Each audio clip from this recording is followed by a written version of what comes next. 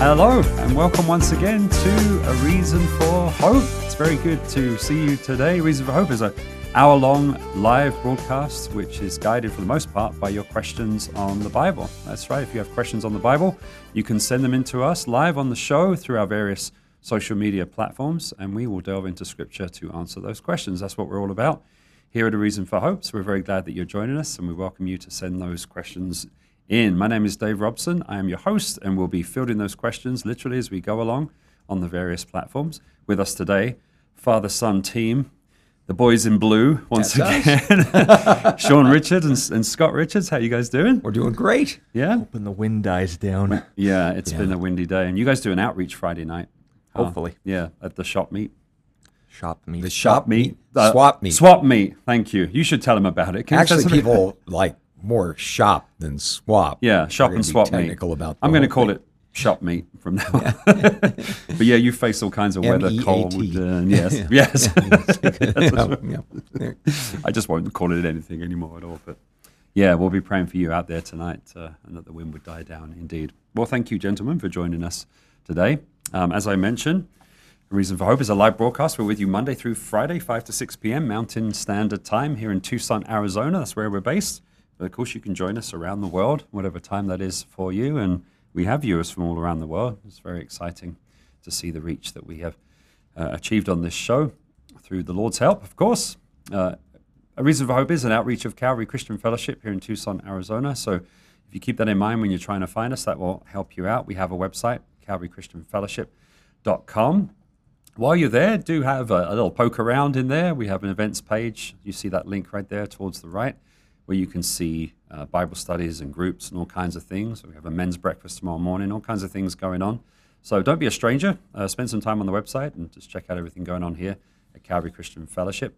But for the purposes of Reason for Hope, if you follow that Watch Live tab right there, that will take you out to our live page, where when we're off air, you'll see a countdown to our next show, and you'll see a schedule of upcoming events, not only A Reason for Hope, but again, our services here at Calvary Christian Fellowship. But when we're live, you'll see the live video. You can sign in with a username of your choice and be part of the broadcast through your questions. And once again, I'll be hosting those and fielding those. The direct link for that is ccftucson.online.church, or again, follow the link there from our calvarychristianfellowship.com website. On Facebook, again, Calvary Christian Fellowship of Tucson, or facebook.com/CCF Tucson. While you're there, if you've been blessed by the ministry, please like and share around to your friends. We'd love to reach as many people as we can with the good news of the word. So we'd appreciate that. If we've been a blessing to you, we'd love to be a blessing to others also. We have an app as well for your mobile device on whether it's iPhone or Android. If you look for Calvary Christian Fellowship of Tucson, you kind of get the theme going here. Look for that Calvary Chapel white dove logo, and that's our app you can download. And also on Roku and Apple TV, if you have a smart TV or those devices, you can watch us on the big screen as well. It's been really cool. We were just talking today as a staff. It's just how we've developed over the last couple of years. Starting off, we just stream into Facebook, and then it's kind of grown. So it was really exciting to kind of recap what the Lord has done. On YouTube, the channel is called A Reason for Hope. So search for that on YouTube, or youtube.com/@areasonforhope546. That's a really great place to go if you missed a show or wanted to recap a question. The videos are all there. Also, our services here at Calvary Christian Fellowship. So it's a great resource for you. Once again, like and share and subscribe and click the bell so you're notified when we're live, so we can just intrude on you. Whatever you're doing, just come up as a little ping. We're live, and you can come watch us. So you'll want to do that, of course. Pastor Scott here is on Twitter. His handle is Scott R4H on Twitter. He posts smiling face there. Yes, it is. It's a lovely picture. I remember that photo shoot. That's a family shoot that you had. I've seen those around. But yes, you can follow him on Twitter. He posts highlights from the show, highlighted questions, and kind of commentary on world events and prophetic things and news articles and things like that from a biblical perspective. So it's great to follow along with him on Twitter, Scott R4H, if you're so inclined and if you're a Twitter kind of person. And last but not least, our email address is questionsforhope@gmail.com, questionsforhope spelled out @gmail.com. On the radio, you are listening to a pre-recorded version of our show, usually yesterday's show, so you'll want to use that email address.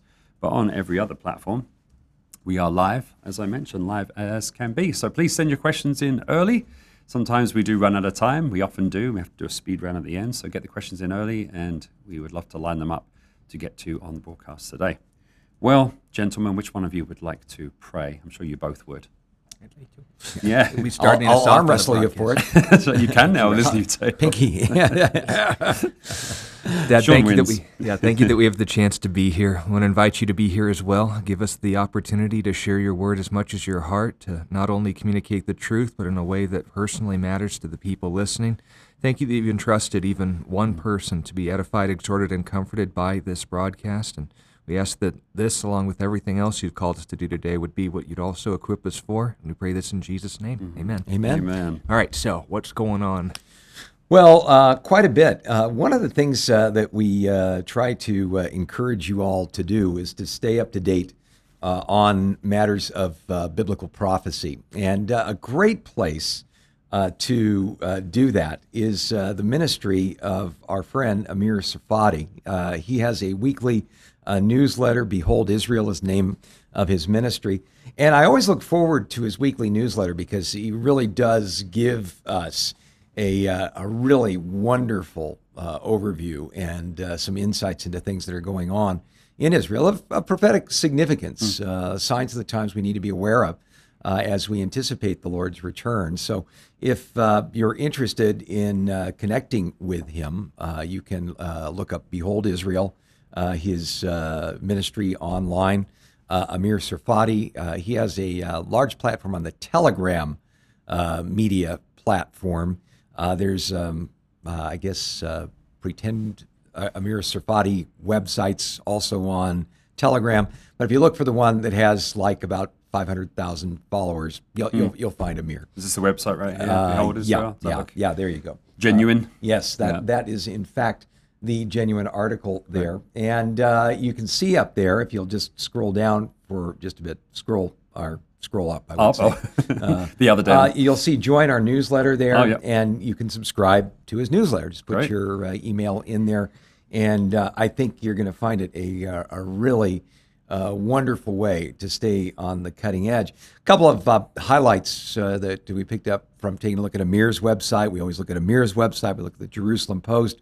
We look at Joel Rosenberg's excellent allisraelnews.org website that he has put together in that area, and a number of other sources from the Middle East, seeing what's going on around there. Just a few updates we want to give to you. We've talked a bit about the horrendous earthquake that shook Turkey and northern Syria. The death toll has now exceeded 41,000 people. Oh, my goodness. In this disaster. It's passed from the news because we're worried about our government shooting down weather balloons and, things like It this. started like 3, wasn't it? Spilled chemicals everywhere. Yeah, it was like 3,000 when we wasn't 3,000 when we to first 6. talked about it, but now over 41,000. Israel is involved in the relief efforts, but one of the unfortunate things that is going on there is that some of the relief funds that are supposedly going to provide for the people there are being intercepted by Islamist terrorist groups like ISIS and Hezbollah and others to use for their own ends there. And the pro-Iranian militias that are there in northern Syria are as much of an obstacle as getting help to the people who do desperately need it in this set of circumstances as anything else there. We are told, for instance, another update as far as wars and rumors of wars are concerned. We talked about earthquakes in various places. Wars and rumors of wars. The ante has been upped a bit in what's going on in the Ukraine region. In that, for the first time since the Cold War, Russia's northern fleet is now equipped with functional nuclear weapons. They are definitely saber-rattling to the nth degree there. And so there's a lot of tension about the Nord Stream 2 pipeline that was sabotaged. Our government has indicated that we may have had a hand in that directly. And again, tying all things back to Israel, the Nord Stream was one of the main conduits where Europe was receiving natural gas and in order to meet their energy needs. Well, because the Nord Stream pipeline was sabotaged, we all know this beyond a shadow of a doubt, it's just a question of who did it. The interesting thing is now Europe is looking to Israel and the massive natural gas tracts that they have discovered offshore in the Mediterranean Sea to meet that need for natural gas as winter is pretty much grasping the European continent. The idea of having natural gas to be able to provide heating for homes and so on, pretty crucial stuff. The other interesting thing today is for the first time, there was an article that stated that Israel has now become an exporter, get this, of petroleum. Now, people are saying, petroleum? Where in the world did Israel get the petroleum? We've heard about natural gas, but, how is Israel going to be joining, say, OPEC, the Organization of Petroleum Exporting Countries? Well, very interestingly, a Greek company working with Israel has come up with a process where they are able to take the natural gas and essentially convert it into petroleum, as we would understand it. And the first shipment of this Israeli-produced petroleum is now on its way to European ports right now. And the reason this is significant is because in the book of Ezekiel, chapter 38, we are told that one of the main motivations for a Russian-led invasion of Israel in the last days was to take spoil. The idea of this coalition coming in to seize riches and goods from Israel seemed kind of like a non-starter for a lot of people, because although Israel has a lot of touristy things and major fruit exporter to the world and so on, agriculturally they're doing quite well. People say, well, that hardly seems to be the stuff that you would use as an excuse for an invasion or a prompting to do so. I don't know a lot of Russian dishes that require that many kiwis. Yeah, well, Ezekiel 38 says there's two reasons that Israel's going to be invaded. Number one, their defenses are down. Can't say that about Israel now. We believe from that this invasion is going to take place in the tribulation period, where Israel will be under the covering of a peace treaty they're going to make with the Antichrist during that time.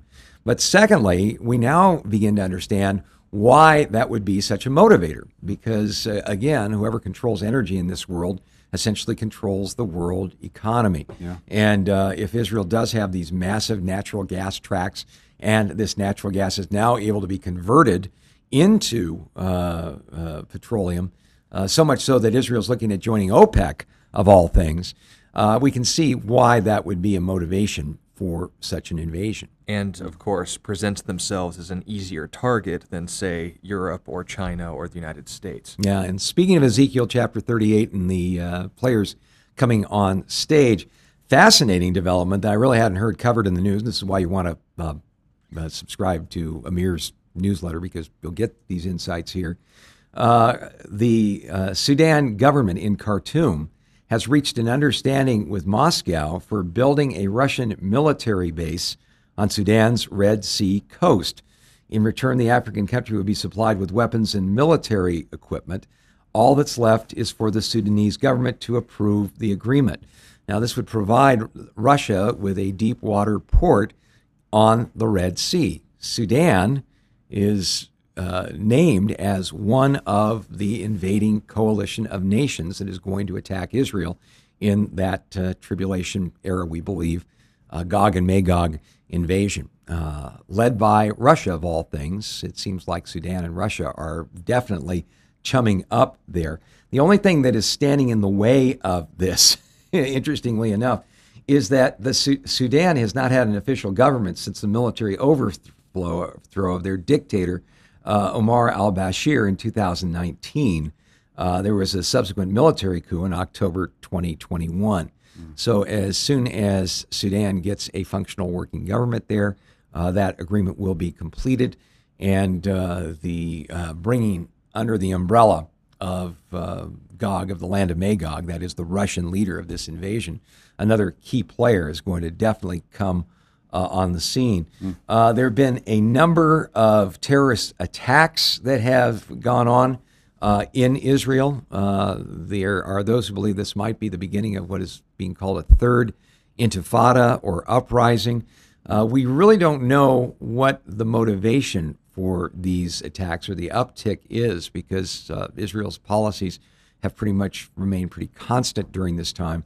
But sadly, there was another terrorist attack where a man rammed a bus station in Jerusalem, and there were at least 2 people killed on the spot. A number more are in Israeli hospitals as we speak. And unfortunately, this news was greeted by celebrations and the giving to children treats in the Palestinian-dominated territories around Israel. So very interesting things going on there as well. You may have heard this week about the train derailment, not only in Ohio, but also another one in Michigan, that have created ecological disasters of epic proportions going on here. The slow on the uptake response of our government to all of that, and the possibilities of seeing some really massive and difficult circumstances, especially for the people in the area. In a fascinating interchange on the air, Governor Mike DeWine of Ohio challenged the administration's head of the EPA after the head of the EPA said it's fine to drink tap water and so forth. He went and got a glass of tap water and said, "Here, why don't you drink it then?" The man refused. So there you go.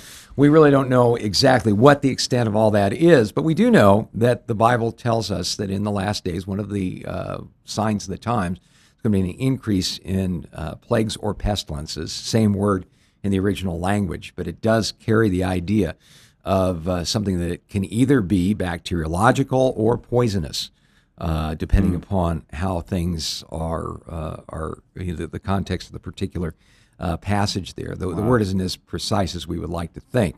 Well, and that opening salvo, if you will, of the first 2 billion people or so that will die in the offsets of the tribulation. We are taking a dispensationalist, futurist point of view for those listening. It notes that this won't necessarily be casualties as a result of war. It notes through disease and wild animals and just violence in general. And we know from, say, for instance, the 2020 riots, we know that people can do a lot more damage, or at least just as much damage as an actual military engagement. We know that from these situations, plagues like the third of the water being poisoned by wormwood supernaturally, when it happens by natural means, it's scary enough because, human beings, we need water, but not knowing if this is going to be a rainbow, sparkle swirl, or just some clear sustenance and hydration is not the sort of questions you think you'd have to ask yourself when getting up in the morning, at least not in a first world country. And boiling it obviously won't help either. These are dangerous chemicals. But when we're talking about these sort of things, we first want to clarify to all those listening, is this the plague? The answer is no. But it is giving us a foreshadowing of what that will be on a global scale.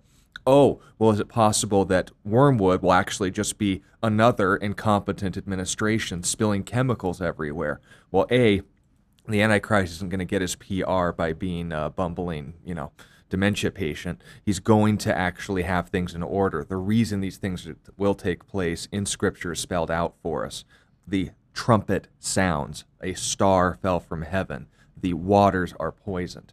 And noting, of course, the significance of that, the term star is referencing a light source, using the same language as, for instance, the book of Job, and understanding this is from a spiritual origin.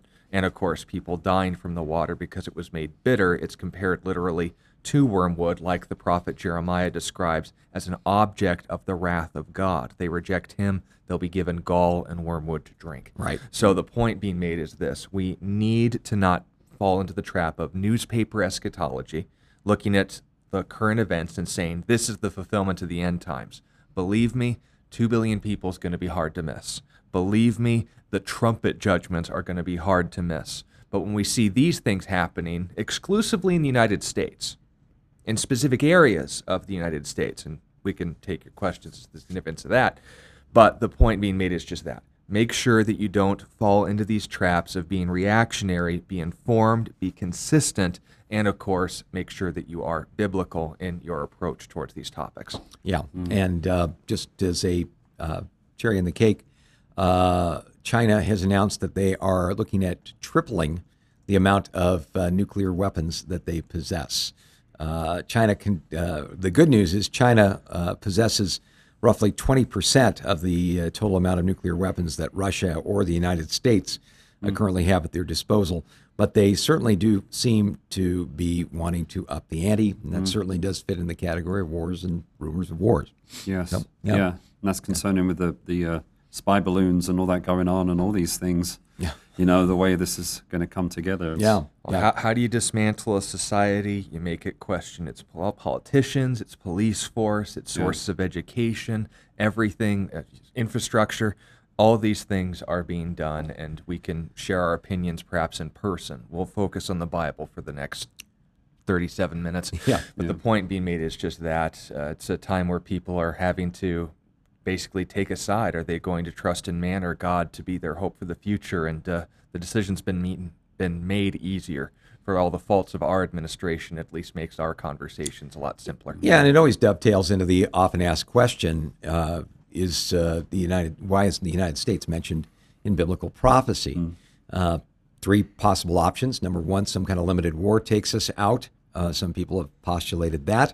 Other people have said that the United States is just going to continue to decline as a nation. It's going to lose its ability to be the 800-pound economic and military gorilla on the block, just like the British Empire did before us. And many others. Doesn't necessarily require the direct intervention of God for that to happen, but a people who turn away from God certainly are going to lose confidence in their mainstream institutions. Because I said so is no substitute for we hold these truths to be self-evident, that all men are created equal and endowed by their Creator with certain inalienable rights. You can have a society that's based upon might makes right, and the results of the latest Gallup poll and politicking, or even this strange, odd conglomeration of corporatism and big government that we see here. But if the people don't believe in it, sooner or later it's going to fall apart. And there's just a lot of credibility problems going on with not just government, but all of our mainstream institutions in our country today. Could we be just moving in that direction? God's saying you've had your time in the sun. The amount of just abortions alone. God is patient, but he's nobody's fool, and sooner or later you pay the price for that kind of evil. Joel Rosenberg, our good friend, asked the question, are we in the United States on the edge of a Jonah-like moment or a Nahum-like moment? And for those of you not familiar with your minor prophets, in Jonah, the nation of Assyria, their capital city of Nineveh, was given a second chance to be able to repent. And a mass revival took place, so much so that even the king put on sackcloth. They were even putting sackcloth and ashes on Bessie the cow to show God how sorry they were about their sins. And God spared them. There was an incredible turnaround. It's been called the world's greatest revival with the world's worst evangelist, because Jonah wasn't interested in seeing the Ninevites turn. He wanted to see them nuked till they glowed and shot in the dark. But God spared them. However, less than 100 years later, the prophet Nahum came on the scene, and Assyria was back up to its old tricks, its old idolatries, its own old cruelties. And God said, time for judgment has come. So I think Joel raises a really important point. Are we in the United States on the edge of a second chance, like in Jonah, or are we on the edge of God saying time to close up shop? The other alternative, obviously, is the rapture of the church. As we mentioned before, if conservatively speaking, according to estimates, there are 50 million professing evangelical Bible-believing Christians in this country. If even half that figure is correct, what would happen to this country if suddenly 25 million people have vanished without a trace? Well, we'd collapse, and we'd probably get hit as hard, or I would argue harder, than any other nation on the face of the earth. So I'm hoping that we do such a great job in outreach and evangelism, telling people about Jesus, that when the rapture happens, that's why the United States is not a player. Amen to that. So people always ask that question. I just wanted to give a brief answer to that. Yeah. Well, I remember a TV show back in England when I was growing up called, I think it was called Crime Watch, but they would show reconstructions of crimes that hadn't been solved, like local things, in a hope to to solve them. And Right. at the end of every show, they'd always say, don't have nightmares, do sleep well. And that'd be the end of every, obviously it was kind of a Thanks. later show, yeah. Going, this guy hasn't been caught, this guy hasn't been caught, but don't have nightmares, do sleep well. But I was reminded of that, but we... Remain calm. That's right, yes. All is well. Yes. But we can pray and we have a hope. He hasn't given us a spirit of fear, and Right. we know where to direct our prayers, and that God is sovereign over all those things. So it's good to bounce out. Well, thank you for sharing that wonderful update. We have questions coming in. Thank you for that, viewers. Question from Neko. We decided we're going to pronounce it that way. His Doesn't that question. mean cat? Huh? Yeah, in Japanese. That means cat in I Japanese. voted Oh, does Nico. it? Neko. You know who you are. You. You know who you are. One who asked this question. That's right. It's a great question. The question is, there's a scripture I'll quote as well that he quoted. But the question is it possible to lust after your own wife? This is a great question. 1 Thessalonians 4, 3-5. For this is the will of God, your sanctification. That is, that you abstain from sexual immorality, that each of you know how to possess his own vessel in sanctification and honor, not in lustful passion, like the Gentiles who do not know God. So we quoted that scripture, but again, the question, can you lust after your own wife? That's very notice that interesting. passage doesn't exclusively say that not in fornication and dishonor, specifically sexual activity in general outside of marriage, that within marriage, your sexuality is to be practiced in a moral way, that we're to abstain from the immoral use of our sexuality. Now, when we're talking about lust, we're talking about, just in broad strokes, an immoral attitude and perspective towards others, Right. specifically in a sexual context. Yeah, a very self-oriented But, pursuit of that. of course, it can apply to other things. We talked about the lust of food, the lust of power, the lust of, affirmation. We call that vanity. But on and on it goes. So when we ask the question, once I get married, are all of my, struggles with sexual immorality done with because there's now a lawful apparatus for it to participate in? No. Yeah. And speaking to two men in the marriage department who can speak from experience on this, I think you can say amen. Mm-hmm. So, is it true that you can lust while being married? Yes, in fact, that's more probable than when you're single, because at least when you're single, it's a yes-no option. But when you're married, you have to consider the well-being of your partner. You have to consider the time and circumstances, the interests and responsibilities that come with that sort of ministry.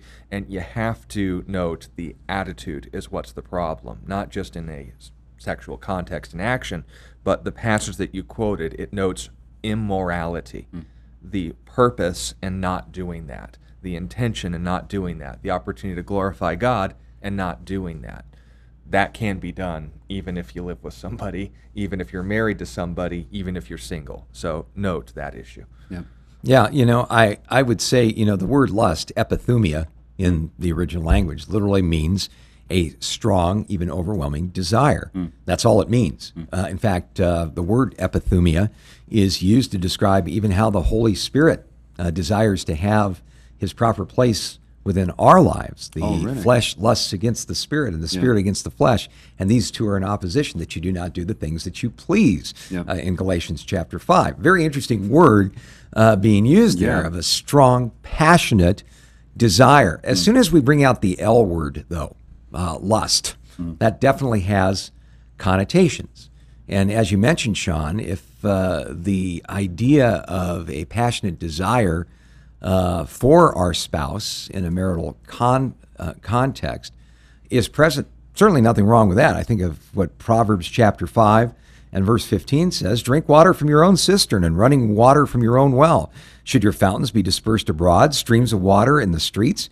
Let them be only for your own and not for strangers with you. Let your fountain be blessed and rejoice with the wife of your youth. As a loving deer and a graceful doe, let her breast satisfy you at all times and always be enraptured with her love.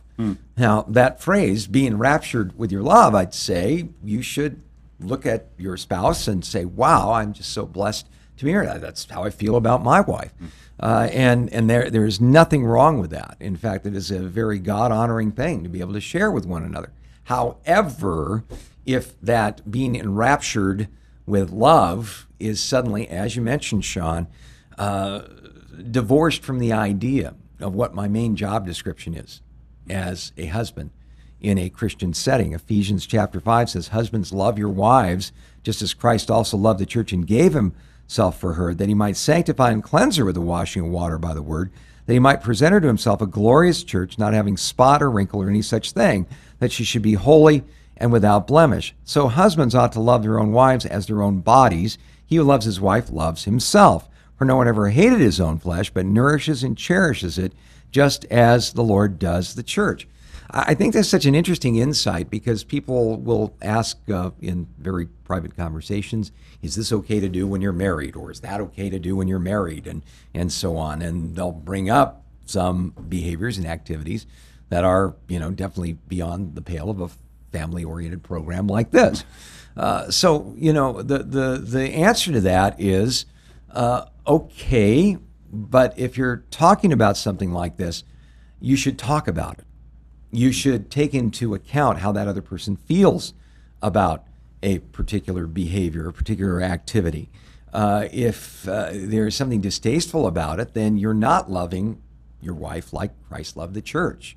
You're not seeing her being able to grow in her, and I'm speaking from the perspective of the husband here, because it's the only one I can speak from. I'm not helping and enabling my wife to submit to my spiritual leadership like the church does to Christ. If I lead her into things that she finds distasteful, uncomfortable, maybe even things that bring up back negative memories and experiences from the past, because I want to do it. Yeah. Because this might really, cause me, to have some kind of sensual experience. That's not loving the way God wants us to love. God calls us to a higher love than that. So, a love that doesn't seek its own, a love that includes the fruit of the Spirit, which is self-control. Yeah. So to answer the question, what do you mean by lust? Do you mean having a strong desire for your wife? I hope you do. Yeah. But if you mean a very selfish, self-centered, I want what I want when I want it, I really don't care how it affects the other person, she'll get over it, kind of a thing. No, that's definitely not something you want to do. But like you mentioned, Sean, just because you stand in front of a church, exchange vows and wedding rings, and the pastor pronounces you husband and wife, doesn't mean that the struggle with the flesh goes away. Right. So, Yeah. Yeah. Very good. Great answer. Great question. Thank you for that. Neko. Question from OK Burton. Is deliverance from the spirits of things like generational curse, anger, jealousy?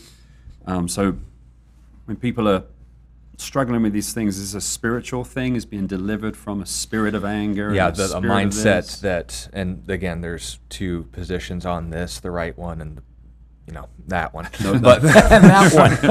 But the mindset is that when the Bible, say for instance, you mentioned 2 Timothy 1 when we started, not having a spirit of fear and these sort of things, they think that a spirit would be then a conscious entity, that you're afflicted or being influenced by a spirit that embodies fear, and that somehow we're possessed by something else, like power, love, and a sound mind. And then they'll, maybe in the best of cases say, this is Trinity or whatever. Make sure that you're aware of this simple fact. The individual who left this, their username, made an excellent observation in the fact that we have the Holy Spirit in us, so it'd be kind of weird for us to be in this tug of war spiritually as far as possession is concerned, that this is a conscious entity influencing our behavior from the outside in or from the inside out. If on the other hand we'd say the spirit of fear is an attitude, a worldview, a approach towards life that fits with the whole context of chapter 1, Timothy being afraid of speaking at a time when persecution was starting to rear its ugly head, and Paul reminding and exhorting him, this attitude doesn't come from God. God will give you the confidence to not only speak truth, but to do so sanely, lovingly, and with the power needed to accomplish it, with courage, with the strength to accomplish it, just like he told Joshua in chapter 1 of the same book. Yeah. So follow through on the mindset. If my interpretation of this bend, this idea, a spirit of fear or a spirit of anger or spirit of whatever vice or struggle of the flesh you want to name, is an external entity, you're right, that isn't biblical. But if on the other hand I take a step back and go, what can I choose to do in conflict with the Spirit who's trying to conform me into the image of Christ? I can have a bad attitude. I can let anger dominate me as a God-given gift, but in the wrong way. I can let lust drive rather than me understand where I'm supposed to act and where I shouldn't. On and on it goes. Just make sure that this whole deliverance mindset isn't one that you entertain, because it not only removes a lot of responsibility from people who ought to take more of it, but it also is directly contrary to Scripture, which is the thing we most care about. And this isn't just in the New Testament, it's in the Old as well. Yeah, they're inevitably, when churches get knee deep in this idea of deliverance ministries, and we're seeing some shots over the bow as far as the Asbury Awakening or the revival there. They're already talking about exorcisms being performed at these gatherings and so on. That doesn't surprise me. The issue always comes up. Well, you can have a familiar spirit. Well, where does the term familiar spirit come from in the Scripture, or the idea that somehow we in order to become Christ-like, have to have all these different beasties and entities and imps and demons cast out of us?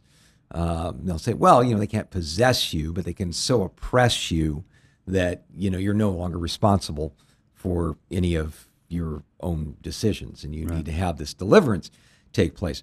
Never do we ever see in any of the epistles, talking about the New Testament, in the ministry of Jesus or in the book of Acts, any kind of teaching, any kind of instruction that says, oh, you've got a besetting area of sin in your life, well, you need to have that demon of eating too many carbs cast out of you. I need that. So I'm starting to need that. And people will have these. I gave it to you. People have these cathartic, over-the-top emotional experiences. Yeah. They'll experience some kind of relief or release for a few days, as long as the emotion keeps going. Yeah. But pretty soon they're back up to their old thing, and then they have to come back for a redeliverance. And it becomes a self-perpetuating system. But the tragic thing is that the Scripture never says that. It says that we are to put to death the deeds of the flesh. Right. Now, it doesn't mean that our bodies are inherently evil. But when we see, especially in Galatians chapter 5, that the flesh and the spirit war against each other, what it really means is we've inverted, if you will, the way God intended us to live as human beings. We were intended, first of all, to be spiritual in our relationship with God, but also physical. We could trust God to meet our physical needs. The flesh inverts that. It says, well, the spiritual things are important, but it's the flesh, it's the physical that really matters. Yeah, and what God says is, your physical matters, but what really matters is your relationship with me. That's why Jesus said, seek first the kingdom of God and his righteousness, and all these things will be added to you. What things? All the things the Gentiles eagerly seek, stuff for the body and so forth. But, when we invert these things and we live our lives like these things are true, that's when we get into big time trouble. And that's our responsibility. We have the choice whether we're going to be led by the Spirit or led by the flesh. Right. And it's a day-to-day experience. That's why I always say to people, man, before your feet hit the carpet in the morning, say to the Lord, I need the incoming power of your Spirit. I need that overflow of your Spirit to live through me, to keep me from living the flesh-dominated life. And as often as we need to ask for that power of the Holy Spirit, we need to ask, because God will give us that gift. But the other thing that always comes with it is, well, maybe, the reason you struggle in this area is because, one of your ancestors played with a Ouija board. Or did tarot cards, or something like that, and there's been a spiritual influence over you, and you have to renounce that, and you have to be delivered from all of that. Right. There's a really great scripture that I think gives us God's point of view about all of this. And people say, oh, but I've experienced it, and oh, it was so wonderful. Yeah, wonderful, great. But what does God say about it? Ezekiel chapter 18, the word of the Lord came to me again, saying, what do you mean when you use this proverb concerning the land of Israel, saying, the fathers have eaten sour grapes and the children's teeth are set on edge? As I live, says the Lord God, you shall no longer use this proverb in Israel. Behold, all souls are mine. The soul of the Father, as well as the soul of the Son, is mine. The soul who sins shall die. But if a man is just and does what is lawful and right, he shall live, says the Lord. And again, the scripture comes back to this summary where people are saying, the way of the Lord isn't right. God isn't being fair with us. But God turns around and says, no, it's your ways that aren't right. Pointing the fingers and saying, well, I'm an adult child of stamp collectors, and I just, I have no choice but to act this way. Yeah. That's very popular in our, and you guys did a wonderful job yesterday of introducing this idea of a therapy rather than truth-based culture that we live in our day and age. And it bleeds over into the church. Right. And I think that's where a lot of this stuff comes from. They say, you've got to explore your past. You've got to explore your ancestors. And you see, it's not really your fault. It was what they did. And they've eaten the sour grapes and your teeth are set on edge. Yeah. I've even heard people say that at these meetings and go, whoa, time out. That's quoting something that was being debunked. Yeah, this is not standard operating procedure. This is something you should avoid like the plague. Yeah. Again, we are all moral and spiritual free agents, if you will. We are responsible for that freedom, that agency that God gives to us. Satan cannot overpower that. Just like Jesus didn't say in Revelation chapter 3 and verse 20, behold, I stand at the door and knock, and I'm going to huff and puff and blow your door down and come into your life, whether you like it or not. Right. No, the Bible says, but to as many as received him, to them he gave the right to become children of God. We have been given by God the opportunity to say yes or no to a relationship with God. Same thing works with the powers of darkness. Nobody gets possessed or highly oppressed, demonized or demon possessed, whatever terms you want to use, by accident. They're not just walking down the road and suddenly, this imp jumped on them and now it's controlling their life and so on. You have to cultivate that. You have to ask these entities to have control in your life. I remember one exorcism situation that I was involved with at Calvary Costa Mesa. This woman who went to our college group brought her mom in and says, she speaks with this other voice and all of this other stuff. And, she's, and the woman was very upfront about it. She didn't speak in the otherworldly voice around me, but she said, well, actually, that entity satisfies my need for romantic love. So I want that entity in my life. Oh, wow. And I said, well, I can, pray and slap oil on your head and do whatever you want, but it's not going to do any good as long as you're the one that's permitting this particular entity to do his thing. Now, when we invite these kind of fallen spiritual entities into our lives, we need to realize something. They come in, but then they kind of slam the door and start taking over. And whether you really like what they're there to do or not, long term is a completely different issue. They usually come in promising power or some kind of satisfaction or some kind of sense of significance and meaning. And they come in and, like Jesus said, the thief comes to steal, kill, and destroy.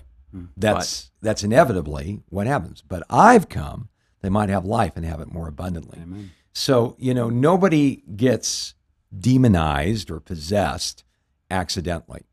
It doesn't happen. But if people want to monkey around with those things and think they can be in power or use the demonic to get what they want out of life, think about the Sam Smith deal at the Emmys and all this stuff.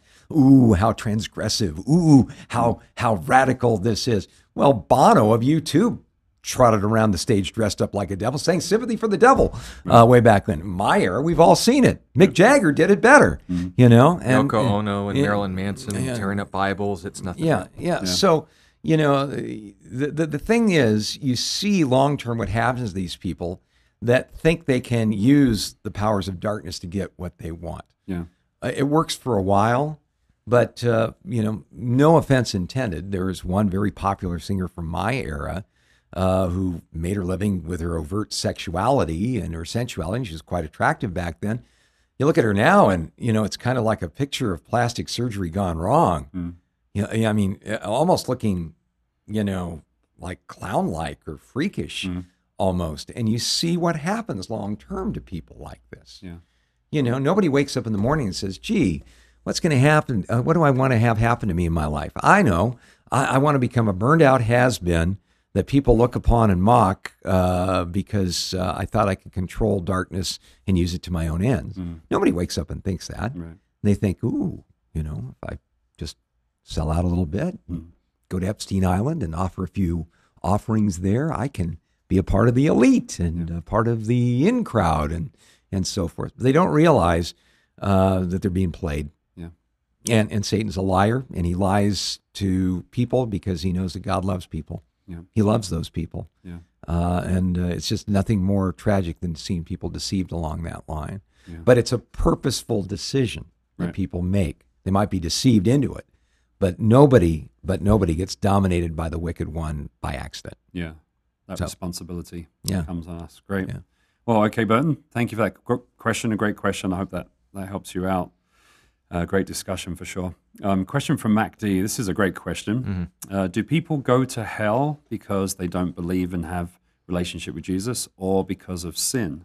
Yeah, the sin is the why. Their lack of relationship with Jesus is the how. Good place to start on this, John chapter 3 and verse 18. Not 16, of course. We all know that one. So close.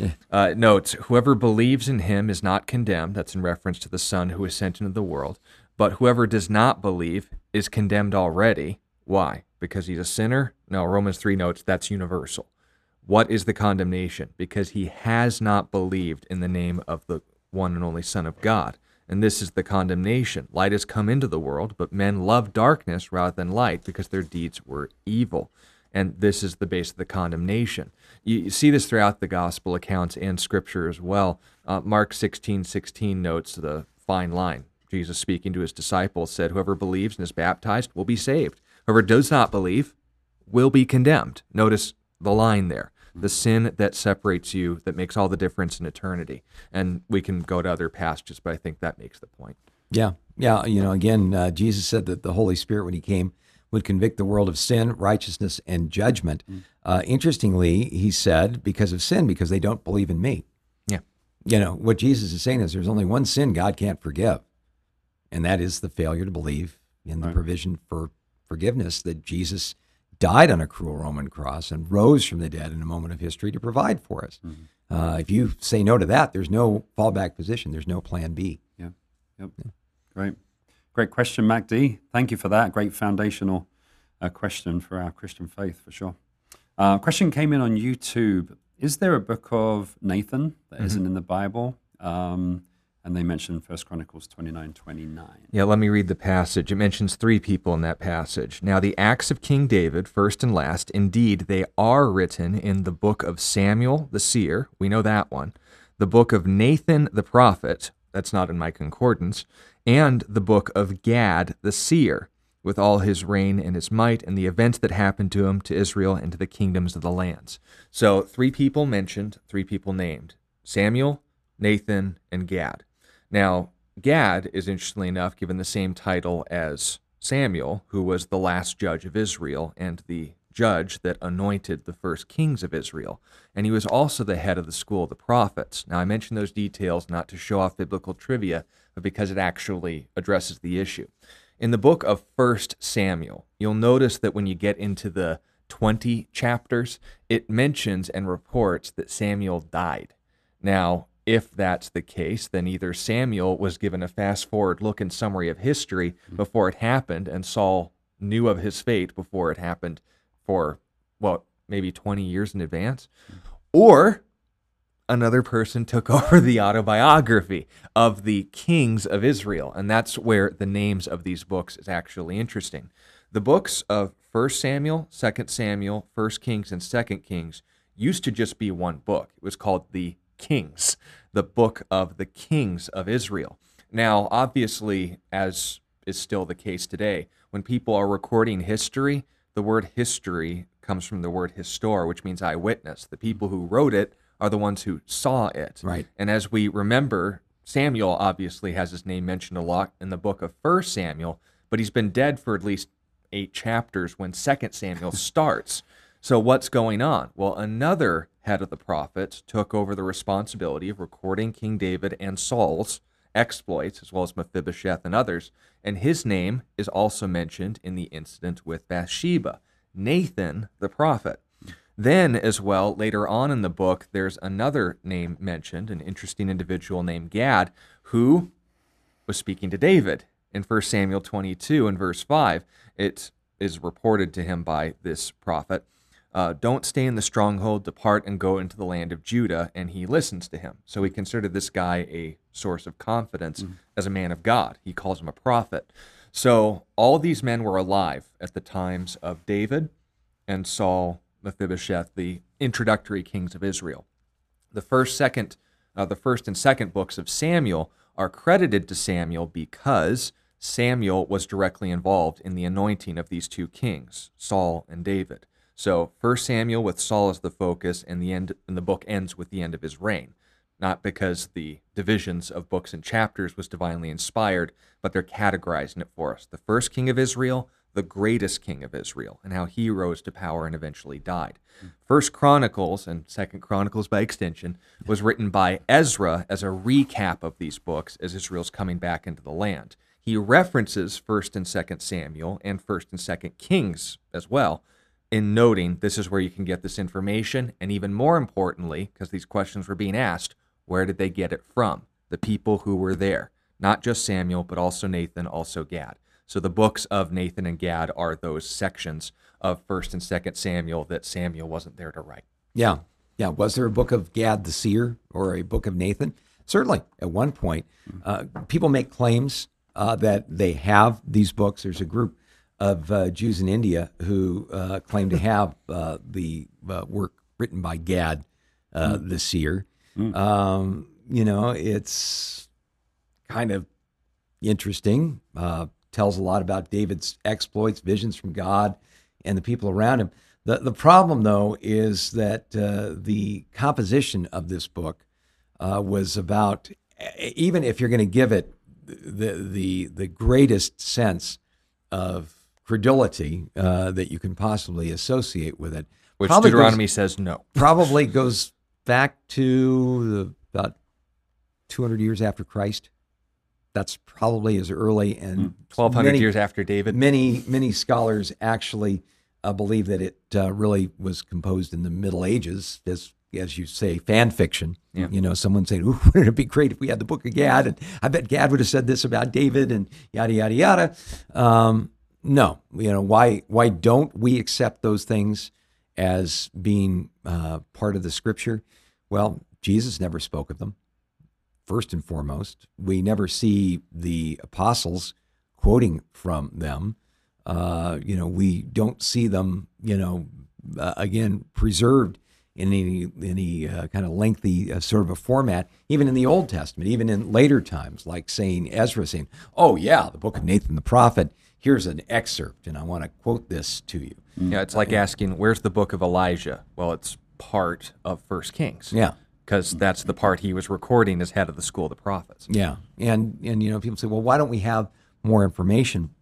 Well, I think it kind of comes down to something the Apostle John said at the end of the gospel account that bears his name.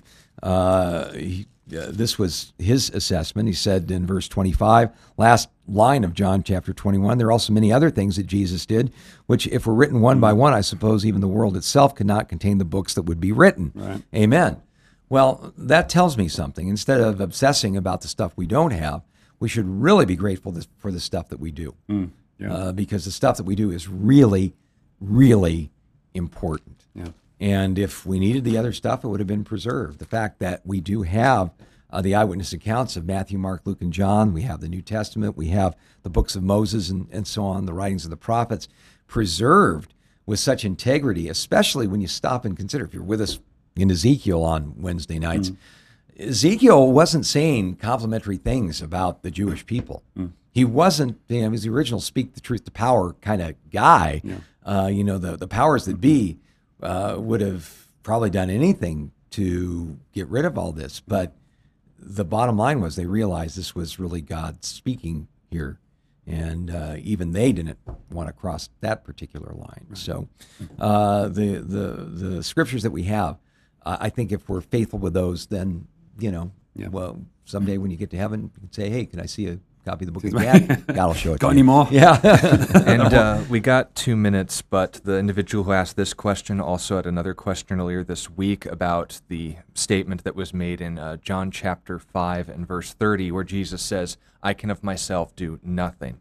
And this is as a challenge to Jesus being God, and that Jesus defers to the Father as the only God. This is what we call the heresy of Unitarianism and a denial of the deity of Christ.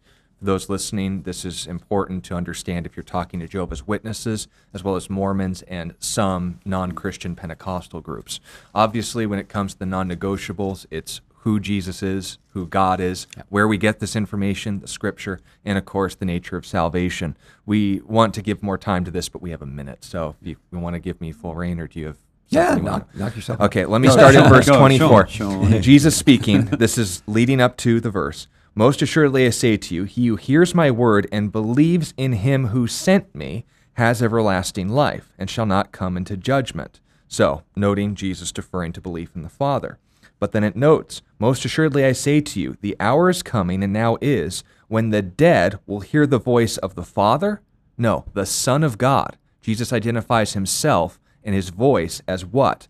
Those who will hear him will live. For as the Father has life in himself, he has granted the Son to have life in himself. Tell me, according to the Old Testament, well known by this audience, who is the source of life? Who is the maintainer of life? Who's the one who will resurrect the dead, according to Daniel 12? It's the Lord. Right. Yet Jesus and the Father both claim these exclusive traits. He has given him authority to execute judgment also because he is the Son of Man. Daniel 7, why is he being worshipped by all creation when only God is supposed to be worshipped that way? Do not marvel at this, for the hour is coming in which all who are in the graves will hear his voice, the Son of Man's voice, and come forth, those who have done good to resurrection of life, those who have done evil, resurrection of condemnation. I can of myself do nothing. I hear and I judge, and my judgment is righteous. They seek to do the will not of my own, but the will of him who sent me. Jesus embodies the perfect nature of the Father. He's not in conflict with the deity of God. He is deity, sharing it with the Father. Amen. Have a wonderful weekend. We'll see you back here on Monday. God bless you guys. You've been listening to A Reason for Hope. Thank you again for joining us as we continue our journey through God's Word, one question of the heart at a time. Until we meet again, we would love to connect with you. You can text or email your questions to questionsforhope@gmail.com. You can also find out more about our ministry at calvarychristianfellowship.com. And be sure to join us next time on A Reason for Hope. A Reason for Hope is an outreach ministry of Calvary Christian Fellowship in Tucson, Arizona.